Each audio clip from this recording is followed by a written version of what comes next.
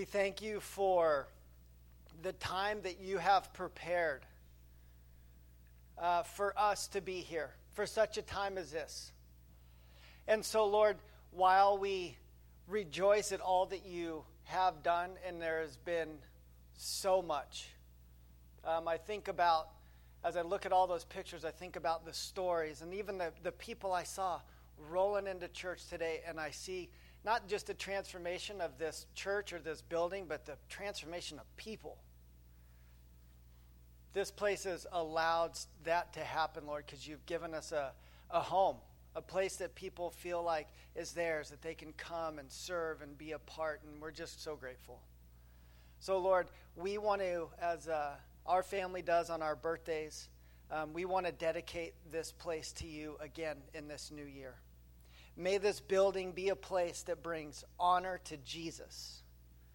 May it be a place where people can come and are seen, not for who they aren't, but for who they are.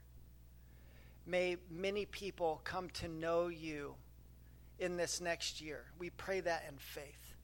Would you entrust us with people's stories, with people's lives, with people's hurts, with people's brokenness? May this be a place where they can meet you face to face, Jesus. May this be a place where their word becomes alive to them, where they are a part of a healthy community of people that are looking to you and loving each other. We thank you so much, Lord, and we pray everything in Jesus' name. Amen. And just in case you're wondering, how long does it take to paint a 12,000 square foot building? At least a year, because we did the last summer, our Wednesday night. We've done all sorts of stuff over the years. But last year we gathered every Wednesday and we did food and building projects. And you start out like just slapping that paint on the wall. About 10 weeks into it, there's about a third of the people still slapping paint on the walls. And then I was gone for these past 2 weeks, which was awesome, by the way. And I got back and was walking around the building. And to the people that have been continuing to serve the past 2 weeks with the back hallway and the bathrooms and back over here and all that you guys are doing, thank you so much for serving. Yeah. For serving your church family, well, for serving the Lord first and foremost, but also for serving your church family. Your work does not go unnoticed, even though it goes unnoticed a lot of the time. And you are serving a cause greater than yourself, and I'm with you. I appreciate that. I noticed. It looks amazing. Our bathroom doesn't look like a cave anymore. You walk in and you're excited to go to the bathroom. You're not scared looking around the corner. Okay, got a lot to share with you guys today. So if you would open up your Bibles to Mark. Did you guys enjoy our guest preachers the past couple weeks? Yeah, good. Yeah, we're feel honored that they would come, and I got all of your messages that you sent me about them, and I reached out to both Bob and Richard and let them know thank you and just from us to them. So yeah, I was stoked that they were here, but I am excited to be back. Mark chapter 11 is where we're going to be. We were just at this text a few weeks ago, but God gave me fresh eyes as I was looking at it, and I want to preach a message or share a message with you guys that we're going to call Don't Miss the Point. Somebody turn to your person to your left and say, don't miss the point. Now speak this to yourself. Ready? Don't miss the point. All right. Mark chapter 11. We're going to read verses 1 through 6. It says this. Now when they drew near to Jerusalem, to Bethphage and Bethany at the Mount of Olives, Jesus sent 2 of his disciples and said to them, go into the village in front of you, and immediately as you enter it, you will find a colt tied, on which no one has ever sat. Untie it and bring it. If anyone says to you, why are you doing this? Say, the Lord has need of it, and we'll send it back here immediately." And they went away and found the colt tied at a door outside in the street, and they untied it. Verse 5. And some of those standing there said to them, "What are you doing untying the colt?" Were they sneaky about it? Were they all bold and rolled right up and did it? I don't know. And they told them what Jesus had said, and they let them go. Verse 7. And they brought the colt to Jesus, threw their cloaks on it, and he sat on it. And many spread their cloaks on the road, and others spread leafy branches, hence Palm Sunday, palm leafy branches, that they had cut from out in the fields. And those who went before and those who followed were shouting, "Hosanna! Blessed is he who comes in the name of the Lord. Blessed is the coming kingdom of our father David. Hosanna in the highest." Verse 11, and he entered Jerusalem, went into the temple, and when he had looked around at everything, as it was already late, he went out to Bethany with the 12. This has been called the triumphal entry or Palm Sunday. And I really have a 2-point message today. They seem to not go together, but they fit together perfectly when we're talking about this. I'm going to break it down. The first thing I want to point out is those first 6 verses. Before Jesus came into Jerusalem, this is the Sunday before he was crucified, by the way. This is the final 7 days of Jesus' life and ministry here on earth before the cross. We know that after Jesus was resurrected, he was around for 50 days, working miracles and showing himself to be risen before he ascended to the right hand of the Father and then sent the Holy Spirit. But this is the final week of Jesus' life. And it says that when they drew near to Jerusalem, which we know from a few weeks back that this was Jesus, it says there came a point in that last few months where it says Jesus set his face steadfastly to Jerusalem. It seems as if his ministry and his message changed. He was on mission and moving forward. And he went, and remember he was going through Jericho, and that's where he met Bartimaeus. You guys remember him from 3 weeks ago? The blind man who saw so much that we learned from. And it's, as they were drawing near to Jerusalem, the Mount of Olives, Jesus says to 2 of his disciples, "Hey, go into the village up there, and immediately as you enter it, you're going to find a colt tied, which no one has ever sat. And tie it, bring it. If anyone says to you, 'What are you doing?' say, 'The Lord has need of it,' and they will send it back here immediately." And it says they went and they found it. Actually, Matthew's account tells us there were 2 colts, a mother and then her baby colt, on which no one has ever sat before. So probably a small donkey. These aren't horses. These are donkey colts. This was to fulfill a prophecy. For those of you that are familiar with the scripture, it had said for hundreds of years before that when the Messiah, the one who was going to set up this earthly throne, when he came into Jerusalem, he was going to be humble and lowly, riding on the foal of a colt, a baby donkey. If you're a King James person, he was going to be on a little ass. These are church jokes. But it's true. There's even a Christmas song that you can sing that says that. That's always funny to sing that word in like a 3-part harmony. Okay. And so this is foretold, but we don't want to miss something. There was something that Jesus had need of. Let me ask you a question. If Jesus was going to do something in Bellingham,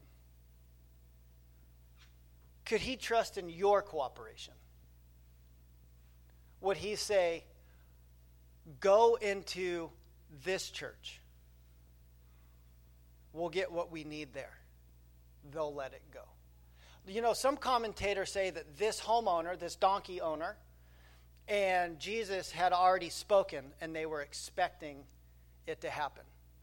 Jesus was like, hey, just to let you know, in a few weeks, I'm going to be coming into town, and you might see a couple of people outside of your door taking your donkey. Can I borrow it? I'm trying to show them something and prove a point. Maybe that's true, but it doesn't have to be for what we want to understand about this. The bottom line is this person had something that was of great value to them, that when Jesus came calling, with no questions, the person let it go. Could Jesus trust me? Could Jesus trust you with our full support and cooperation in the work that he wants to do? It's a good question. Would he, or you could think of it like this, would he involve you in his plan? Or are you involved in Jesus' plan? Because there are things that God is doing in his kingdom that, whether you know it or not, he's asking for your partnership. He wants you to be a part of it. And often the way God will allow you to be a part of what's going on, you ready? He's going to ask you to invest something that costs you something. It's called having skin in the game. It's being part of something by giving to something. It's not just saying, yeah, Lord, I'm with you. Good luck. I'll be standing over here. He's saying, would you be a part? Here's how you can be part. And this person gave something that was of great value to them. See, here's where it gets hard. Because that sounds good, and some of us are there. Not all of us. There are many people that are in the church that are consumers only. They come and they receive and they eat and they consume and then they leave. I got to go to church the last 2 weeks. Not prepare a message. Just go to church. And it was refreshing, and it was odd to me a little bit as well. Like, it took the first week, I was like, okay, I don't have to do anything. I can just be, and it was actually really refreshing for my spirit, but at the same time, it something my heart to where I was just so excited to get back and do what God has asked me to do here at the bridge. But I was like, oh, it's so easy to go to church and not get involved. It only took me 2 weeks to realize, I think people do this for years. You just go and you kind of are part, and maybe you're even really worshiping and praying and asking God to do stuff in your life, but then service is over and you're like, no one's saying hi to me, I'm out of here. And you go back to the thing, and what was deposited gets taken so fast.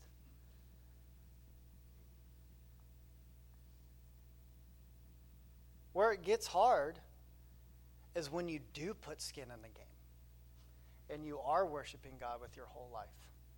You are honoring him with your finances. You are giving what you just worked your tail off for, and he's not even telling you what he's going to do with it. It's just that he has need. He wants it, has need of it. Because it's not that God wants the donkey from this person. God is doing a kingdom of God work on earth and asks that person to partner with him. For that person, it was a donkey. But it was of something that was of value. For us, it is the things that our heartstrings are tied to.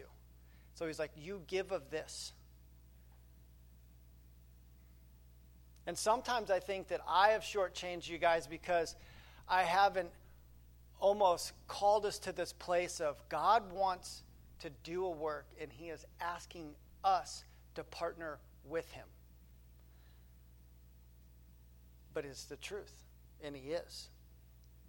But this is where it gets hard, because if you are actively involved in bringing the kingdom of God to Bellingham and to your home and into the world, when Jesus asks you to partner with him, he asks you to partner with his whole plan. Maybe if you're a note taker, jot that one down. Jesus asks you to partner with his whole plan. That's important, because we don't want to miss the point, right? Let's look at what we're talking about. Jesus' whole plan is a plan of redemption, not rule. When Jesus rolled into Jerusalem on the donkey, he had a plan. There was a purpose. His purpose was redemption, not rule. And the people missed the point. Check this out. Let's pick it up in verse 7. So they got the donkey, they brought the colt to Jesus, and threw their cloaks on it, and he sat on it. And many spread their cloaks on the road, and others spread leafy branches that they had cut from the fields. And those who went before and those who followed were shouting, Hosanna! Blessed is he who comes in the name of the Lord. Blessed is the coming kingdom of our father David. Hosanna in the highest. So what's going on here? Well, this moment had been foretold by the prophet Zechariah. We had just went through that not too long ago in our Remnant series. And Zechariah was talking about that he was prophesying. Remember, the Babylonians had come in and taken the Israelites captive, tore their temple down, just destroyed everything, made them their slaves. This is where Daniel and the lion's den and all that stuff is kind of happening. And then in 3 waves, God allows people to come back to Jerusalem and rebuild. That was the remnant. And in this rebuilding process, he sends Zechariah, and he is looking around and seeing the destruction, and then he foretells of the one who was going to come that was going to make everything right, that would set everything back up again. He was going to reestablish David's throne, King David. David and Goliath David, the greatest king Israel ever had. It was all tore down, but there was one coming that was going to rebuild it. And not only was he going to rebuild it, he was going to make it super sweet. And it would last forever. No one would defeat him. And here's how he was going to show up. Riding on a donkey. Humble and meek, coming into town, riding on a donkey. And this was it. People were like, oh my gosh, this is it. And so this is where the Hosanna means save us, like right now. Things are bad. Everything is bad. This is the perfect time. Please save us. Hosanna in the highest. Son of David. All of those things, they're titles for the king. Here's the problem. Human nature and history have both shown us, if you go back to the beginning of the Bible, over and over and over, human nature and history have both shown us that when people overemphasize God's rule, they tend to miss his mission. They get so focused on his rule, who he is, that they forget what he came to do. See, when Jesus rolled into Jerusalem on this donkey, fulfilling the prophecy that the king would come and set up a kingdom that would rule over all, the promise was that he would rid the Jews of their oppressors, and that they would actually, one day, they would dance upon injustice, the Bible says, and no one would ever put them to shame again. He rolled in Jerusalem, and he allowed people to call him king. It says this is the first time that Jesus received. If you read the New Testament, you'll catch these little sentences in there. It says, and they tried to make him king by force, but Jesus slipped away. They tried to make him rule over them, but Jesus went. You'll see that a few times, but this was the time where he didn't say, no, don't call me king. He allowed it all to come. As a matter of fact, if you look in Luke, in verse 39, Luke 19:39, it says, some of the Pharisees in the crowd said to him, "Teacher, rebuke your disciples." Like, tell them to be quiet. They can't be saying this to you. And Jesus answered, "I tell you, if these were silent, the very stones would cry out." You see, Jesus didn't deny his rule as king. He didn't say, "Oh, I'm not king, I'm just a meek messenger." He allowed the title to be given to him.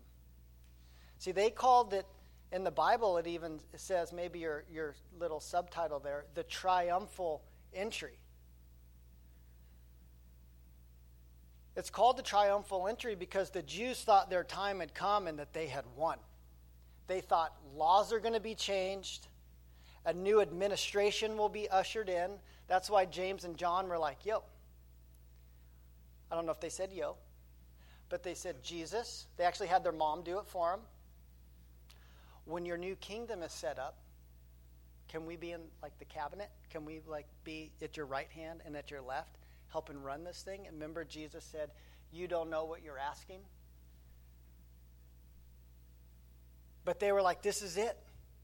Rome, no more." This is what the people were thinking when they're laying down the branches and taking off their jackets and putting them on the street. And here comes this king. He's like, the people are like, "Finally, this rule is over and this one's about to happen.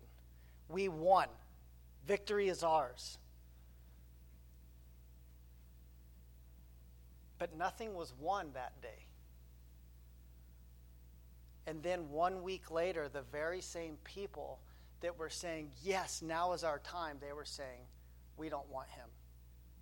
Crucify him." 1 week later, the crowds were rejecting the same person that they said, "This is the one who comes in the name of the Lord." And now they're saying, "Give us Barabbas, the person that we know is guilty of murder and all these things, and take Jesus because he's not who we say he is." Why? How do you get from "Jesus, you're the one" to "we don't want him"? They missed it. They missed something.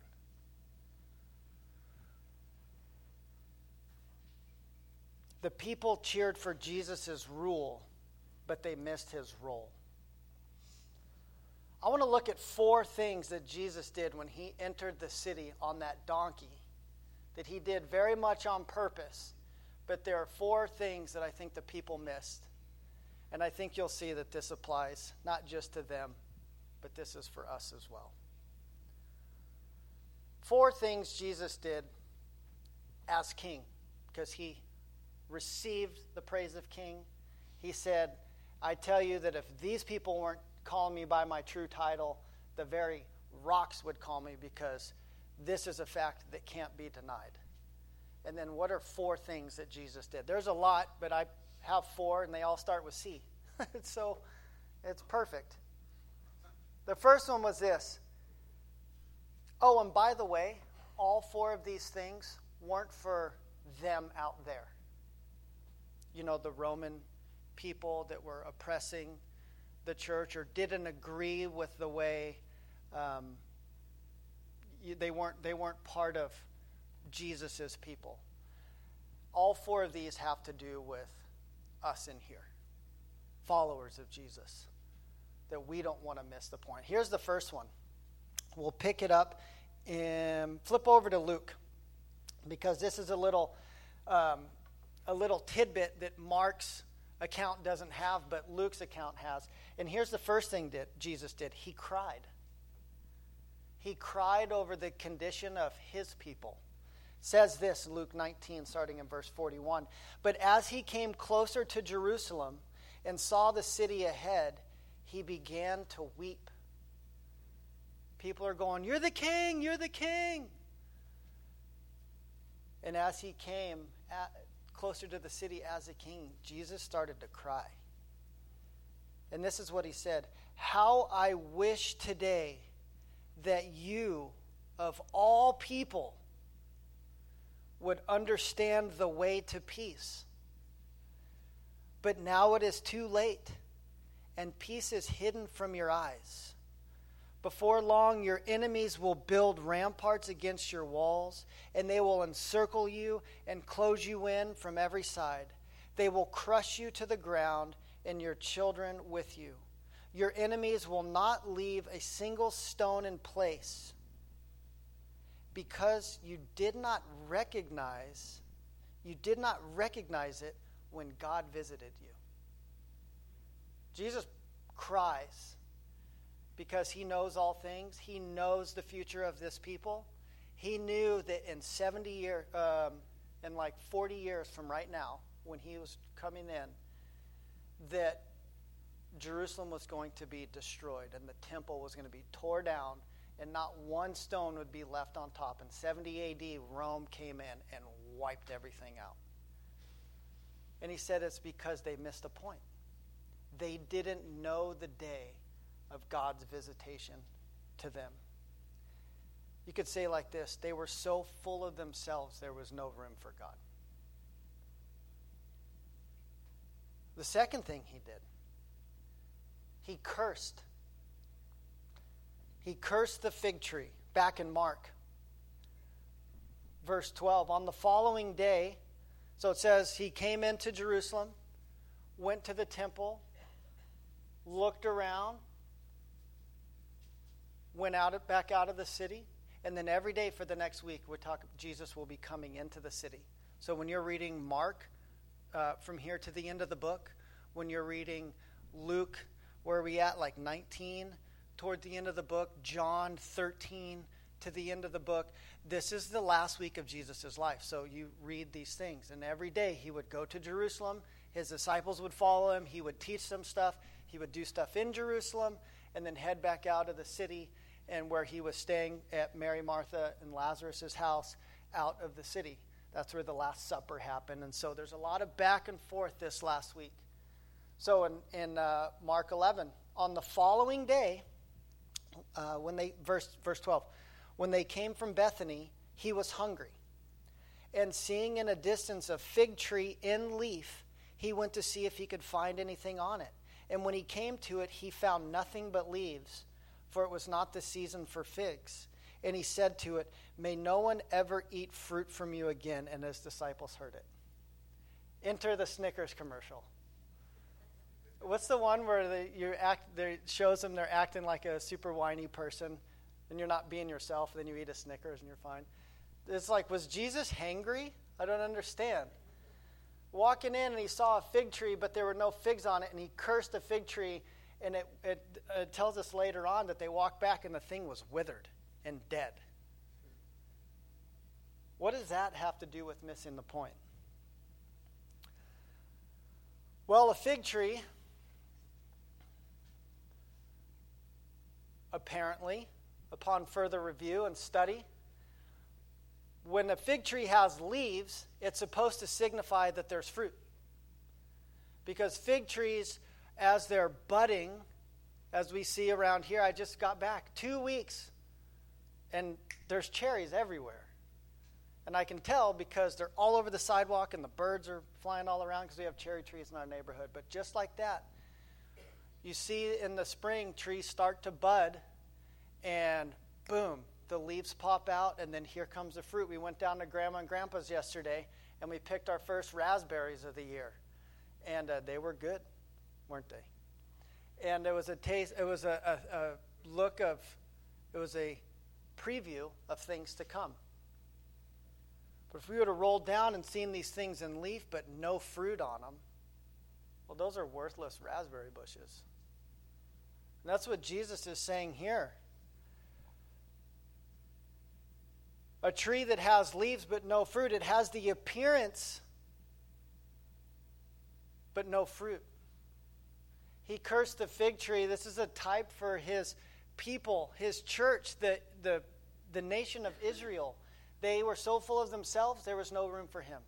He sees this. It tells us later that he teaches a lesson on the fig tree, and the whole point is there's an appearance of godliness, but no fruit. It looks like it should provide, but this isn't helping anybody. It's like when Your life looks good on paper, but it doesn't help anyone. When you know the answer, if you were to take the written test, but it's not being lived out in your day-to-day life. That's what Jesus was talking about. The church misses it when it looks good on paper but has no power. The third thing he did is he cleansed the temple. Verse 15, and then he came to Jerusalem, and he entered the temple and began to drive out those who sold and those who bought in the temple. And he overturned the tables of the money changers and the seats of those who sold pigeons, and he would not allow anyone to carry anything through the temple. And he was teaching them and saying to them, is it not written, my house shall be called a house of prayer for all the nations? Gosh, that was so worth underlining. Not for the in-group. My house shall be called a house of prayer for all the nations. But you have made it a den of robbers. Let me just tell you what's going on here real quick. He comes in, fig tree, cries over the city, curses the fig tree. Now he's going to cleanse the temples. The first thing he did on the first Monday after he came in as a king. He didn't walk up to Pontius Pilate's place and punch him in the mouth. He went to church and he cleaned house. Because here's what was going on. On the Temple Mount, it's this big zone up on the...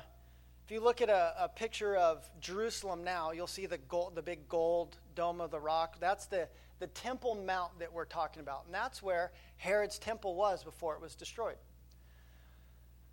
And it was the center of the city. It's where all stuff, and it was the central place. People would pass through the temple grounds to get from one part of the city to another. Now, there were different parts of the Temple Mount. There were some parts that no matter what you believed, no matter where you're from, all that, you could go there. It's called the court of the Gentiles. But then there was an inner part where the Jews could go, those that either had been converted to Judaism or were of Jewish background, where they could go. It was kind of like their worship center. And then within that, there was another place where only the high priest could go. And that was the place of sacrifice, the Holy of Holies. And then there was like the Holy of Holies was like even within that, which was just like where the Ark of the Covenant was, and well, once upon a time. But it was like this place where on the Day of Atonement, behind this veil, a priest would go back and sacrifice the lamb on behalf of all people. Just so happens during this week is Passover. And so growing throughout the city, we're getting ready to have this lamb sacrificed on behalf of people's sins for the year. And that's why there was so many people in the city. Like 1 million people, probably. One lamb per family for 1 million people. How many lambs is that? What's 1 million divided by 4? Come on. What's 100 divided by 4? 100 divided by 4. Attaboy. So 1 million divided by 4 is what? 250,000. 250,000 little lammies cruising around getting ready to be sacrificed on behalf of people's sins for the year. For each household to bring a lamb to do that, they would come in, and here's what was happening. They were getting upcharged at the temple. They were coming in with like their lamb that was the best they had, but they were getting upcharged by the pastors and by like the people. They were like, oh, that lamb's pretty good, but you want God to like really forgive your sins, right? Just so happens for you, we got a better lamb. I tell you what, you give us that lamb and you give us $50 and we'll get you a good lamb. Oh, you have money from outside of our area. I tell you what, you can only pay because we're God's people. We only deal with a certain kind of coin. So we'll give, but for you today, we'll give you a special price to convert your money to our coin. We'll Here's what it's going to cost to do that. Here's what it's going to cost to get your lamb. And this is what was happening. And Jesus rolled in and he was like, this is supposed to be a place where people come to find grace. A house of prayer. Do you know what a house of prayer is? It's for people who come when they're hurting. And they're able to say, God, if you're there, that's a great prayer for someone who's never walked with Jesus. I prayed that prayer. I don't think God is scared of the prayer of someone who comes and they're like, I've never really done this before. But there's something in their spirit that's like, God, if you're there, it's me, Margot. I could really use you because I don't know what's happening in my life. But you know what it was? There was a thought throughout the city. It's like, I'll tell you the last place I'm going for help, the temple. They rob people. Last time I tried to go in there and get help, they just turned me around like I was no good. Forget those people. I'm not going back. And Jesus was not stoked about that. They were misrepresenting the heart of God to the world. They were taking advantage of people. Let me tell you something that was true for them and is true for us. God's judgment begins in his own house. He cleans the heart of his people before the heart of the world can turn to him. Because he wants people to be able to come to a place where they can bring the entirety of who they are. That they don't find judgment, but they find belonging. That they don't find hurt, but help. That they find a group of people that have removed the log out of their own eyes, not so that they don't tell people about sin or judgment or any of those things, but it says so we can see clearly to help people through what they're going through. It's not that we never talk about sin or point out sin. It's we understand what forgiveness is.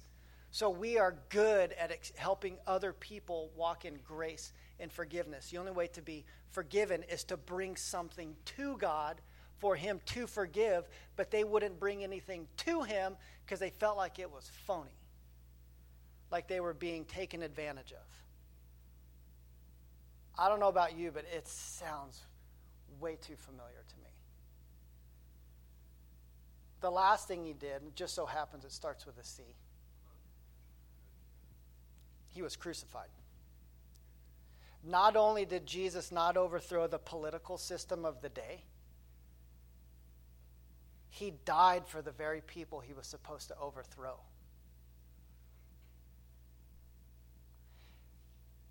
You see, Jesus' rule is he is king.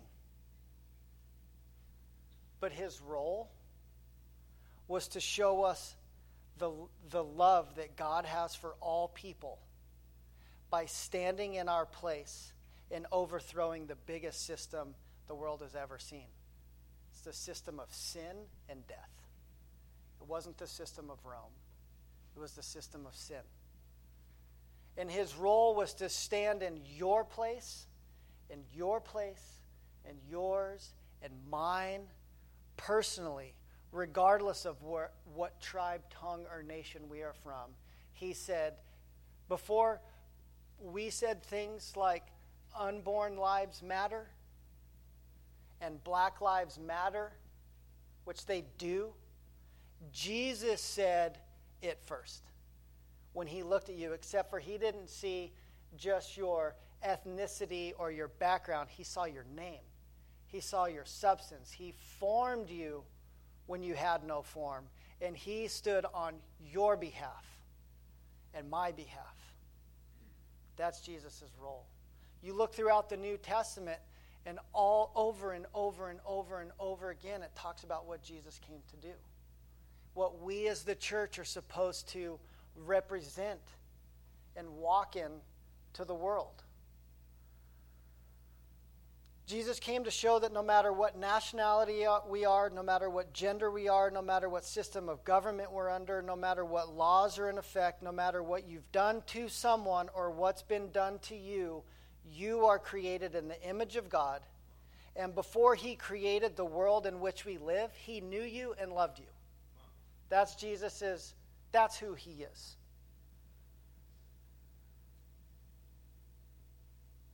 And I thought, we're in Hawaii. I'm surfing every day. I got a killer tan. I don't know if you noticed. But while we were there, and I thought a lot about, I'm like, man, I don't know. But with the Supreme Court decision last week, by the way, Bob did such a good job. But that would happen just before he came and preached. And I thought he was so well-spoken, would never entrust this place to someone that I thought would lead you guys astray or try to upcharge you or whatever. But, a lot of stuff, that's not something that you're just going to go probably to someone else's church and just talk about freely. And his words were very wise, and appreciate them. But I just thought a lot about the Supreme Court decision last week, so the reversal of Roe v. Wade, and I'm like, well, maybe this is the part in the service where I tell them to turn the cameras off, and because anything that you say now is online, and you get canceled by someone for saying anything. But I really wanted to. Then I read this text, what we're teaching, and I saw that there were people that actually got Jesus' rule right, but missed his role. And I look at, not just last week, but I look at this time that I live. I'm 44. And I think about the things I've seen as a kid. I did not grow up in a Christian home. I got saved when I was 17. Was walking with Jesus, and in 20s you're kind of stupid and you're like doing your own thing and trying to figure it out. No offense to 20-year-olds, we have lots of grace for you. And then when we're 30, I'm like, I still haven't figured it out. Now I'm in my 40s, and I'm like, I don't think you ever figure it out. And then I look around, and I'm like, actually, none of us do ever figure it out. We're just doing the best we can with what we have, and praise God that we have his word and that we have the person of Jesus who has it figured out. But we tend to think we're like experts on stuff. And if someone doesn't share something, then just the things that people say to each other, so hurtful. And I have people that are close friends of mine that are not Christians, that are not excited about last week's decision. And I was really hoping that I would get a phone call from someone who's not a believer but knows me, and we're friends and we have time in each other's lives. And I was really hoping I'd get a call that says, hey, JJ, can we talk about this? Because I can't understand it. Tell me, and that someone would reach out and be like, tell me how this is good, and that we could have a conversation. I didn't get one phone call. But I saw about 5 videos on Instagram and Facebook that makes the church look like the devil incarnate. People putting stuff on and saying, and I'm just like, that's just not true. But there's no conversation. And I'm like, why is that? It's because,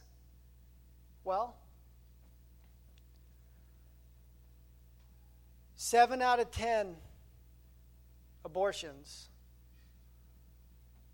come from women out of wedlock who aren't married, single. Now, I'm going to share some stuff with you that I wouldn't have shared with you a year ago, because not only is it a year in our building and the 5-year anniversary of me being the pastor of this church, it's also last week we spread my mom's ashes in the ocean. But like 10 years ago, I wouldn't have said this when my mom was alive, but she's with Jesus now, and she would want everything in her life to bring glory to God and help other people. But my mom, she had an abortion. We were talking one night, me and her, and she told me, in a moment of vulnerability maybe, I didn't make a big deal about it because I was at a point in my life, it was probably maybe even more than 10 years ago, where I don't know that I had a super big opinion about it. Someone's life, but I could tell that it bothered her, and here's what she shared with me. It ended up being quite a heart-to-heart, but she was 16. She found herself pregnant. Her dad would have beat the crap out of her probably if he found out. And so she snuck away, and I don't think she ever told anybody maybe. Maybe a few people along the way knew. But I found out. And here's the part that she told me. She goes, when I found out I was pregnant with you, I almost did it again. Because what are you going to do when you're 19 and you're not married and you're super broke and you have a poor self-image of who you are? How could you ever provide for another human because you're not even worth it? This is what she lived with and thought about. And she told me, as a mother would tell her son, you're the best thing that ever happened to me. I'm so glad.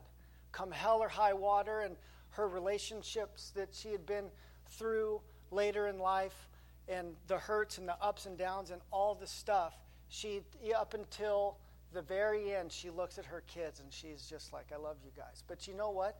She walked through that. Statistics come from a place. She was one of many who find themselves pregnant and they're just like, I don't know what to do. Did you know that if 7 out of 10 are out of wedlock, 3 out of those are from a strict religious upbringing? This is not an out there problem.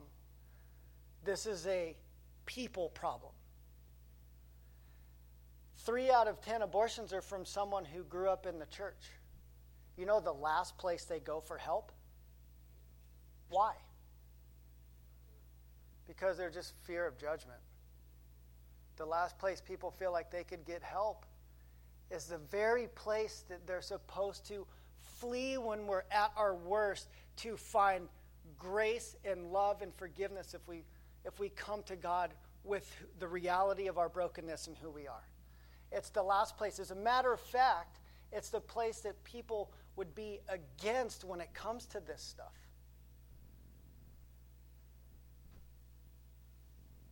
I'm not trying to make the issue okay or justify it. I'm just trying to help people understand how common it is. In the year 2020, 14 out of 1,000 pregnancies were ended in abortion. 14 out of 1,000. The reality is this is not an us versus them issue. It's just something that the world is going through together. We're trying to navigate, and God knows the way through. And I think sometimes we're missing the point because we're so focused on God's rule, we miss his role. Did you know that it's possible to stand on the right side of an issue and still not be standing where Jesus might be standing? Because Jesus came and stood with the broken. The ones that the world says, or that the church said, Jesus stood in their midst, and we're trying to figure 2,000 years later, how do you teach this text? Jesus was with the prostitutes and the sinners and the drunkards and the homeless and the people that the world said they're beyond hope, and Jesus said, I am hope. They're with me. You guys need to get this. And you look at the rest of the Bible, and it's the Peter and James and John and Paul writing these things later that they actually, this is what it looks like in practice. This is what it looks like to be a Christian. This is what it looks like to celebrate that last week was great news for the voiceless. That there are those who can't speak up on their behalf, that now that is taken out of the federal court's hands and put into the hands of the states. But it's not something to stand back and freaking spike the football, act like a touchdown was just scored.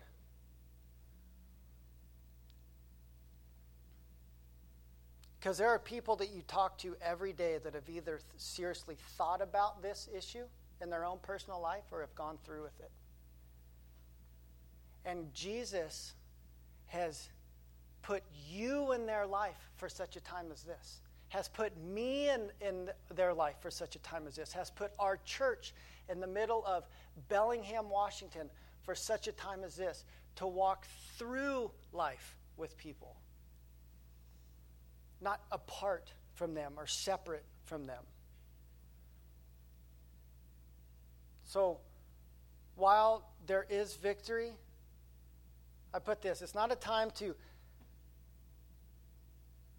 stand back and do a touchdown dance like they did on the triumphal entry and say, we won, we win. It's time to get involved like never before. Not to stand on the sidelines and hurl insults, but to once again proclaim from the rooftops who Jesus is, and then to personally seek his direction in our lives. Here's what breaks my heart. It's my biggest fear in life.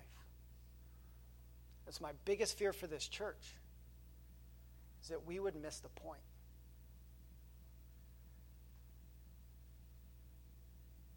Because there are some that are going to miss, because the Spirit of God is moving. I believe it. Does anybody believe it? If you believe it, you need to be here 2 Mondays from now. Because we gather here and we're begging God to do a radical move in Bellingham.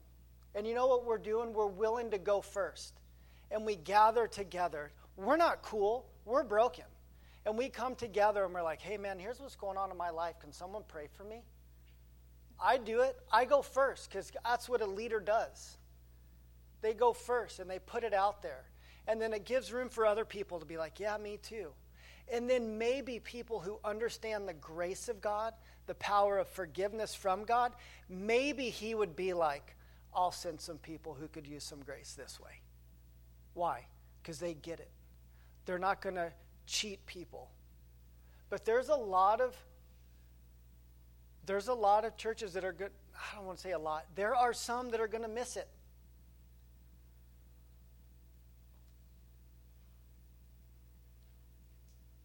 That's why Paul says to Timothy, understand this, in the last days there will come times of difficulty, for people will be lovers of self, lovers of money. This isn't for them out there.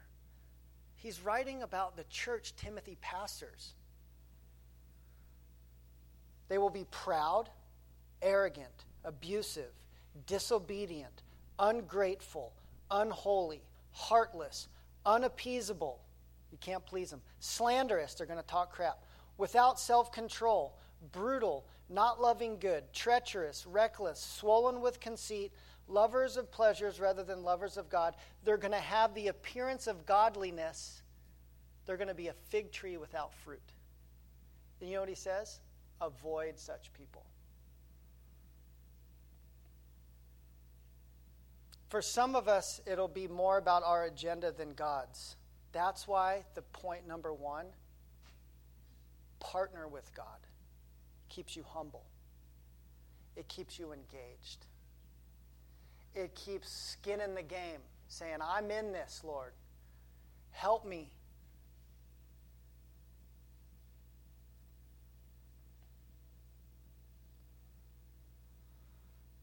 I could go on, but I'm not going to. Here's what I want. I want people to know that we care about life. Jesus cared about life.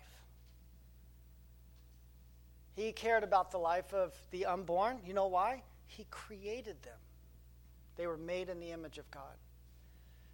He cared about He cares about the lives of the moms who feel like they have no other option, and this is their best option. He cares about you with all the stupid stuff you've done. I'm sorry to say that word. My wife does not like that word. With all the things that you've done that you wish you wouldn't have. You know that God is not mad at you? Some of you don't know that.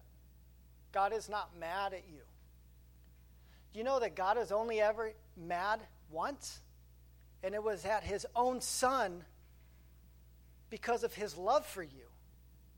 He poured out his wrath against all of our sin on his own son, Jesus, so we wouldn't have to experience that. So we can come to God as a loving Father and receive grace and mercy because he poured out judgment for our sin on Jesus. That's why we make a big deal about Jesus. You guys, I don't want to miss it. I don't want to miss the rule of Jesus, and I don't want to miss the role of Jesus, what he's wanting to do. Let me tell you something, and this I'm going to end with this. I put this. Sorry, I was at a beach. We don't want to miss the wave of the Spirit. We want to surf it. Write that down. And then this is what I have at the end here. We are the church. Some of you need to speak this to yourself. We are the church of the pandemic era. Us. We are the church of the social injustice, the reemergence of the social injustice era. We are the church in this crazy mass shooting era. We are the church of the new sexual ethic era. We are the church in the post-Roe Wade era. Are you going to run from that? Are you going to lock yourself away? Or are you going to believe that Jesus has a way through, and for such a time as this, he has called you and me? That's what I'm doing. That's where I want to be positioned. When you go home later, would you look at Isaiah chapter 6? Isaiah chapter 6. There's this young person, and it says, it's this verse, when maybe you've heard it, when God says, who will go for us? Who should we send? And this young man, I don't know, I forget how old he was. But God said, who should we send? Who will go for us? And this one kid, against all the circumstances, he goes, send me, I'll go. How did this kid get to where he's like, I'm down to partner with you, God, on whatever it is that you're doing, whatever you call for me? It says he saw the glory of God in his own life. And then he saw his own sin. And then God said, you're forgiven. Now go and speak my words to these people. I read that late last night and again this morning, and I threw it in there at the end. And I was like, this is an awesome depiction of what it looks like for God to move in our hearts first. Okay, Heavy Sunday. Let's pray. And then we're going to sing this last song. Then I'll come up and dismiss everybody. Father, thank you for today. That's 3 weeks of pent-up stuff within me, Lord, and I just pray that your word was given with clarity and that your heart for people was represented well. Lord, we love you, and we just admit there are things going on in our world that are so hard to navigate. They're so hard on our own to just do the right answer, and we can find ourselves out of balance. We know this, that you are the king. You hold all things under your authority. We believe that. Yet you, in all of your authority, you humbled yourself and became like a servant to serve all people. So somewhere in the middle of the messiness of life, you have all authority even over sin and death, and yet you want to associate with the most broken and hurting of us. Lord, we just say we are broken and hurting. Thank you for associating with us. We love you. We want you to be proclaimed. We want more people to know how good you are, what grace is really like, that you are not the enemy, but you are the greatest friend to sinners, Lord. We sing the song to you in response to your goodness, and we love you. In Jesus' name.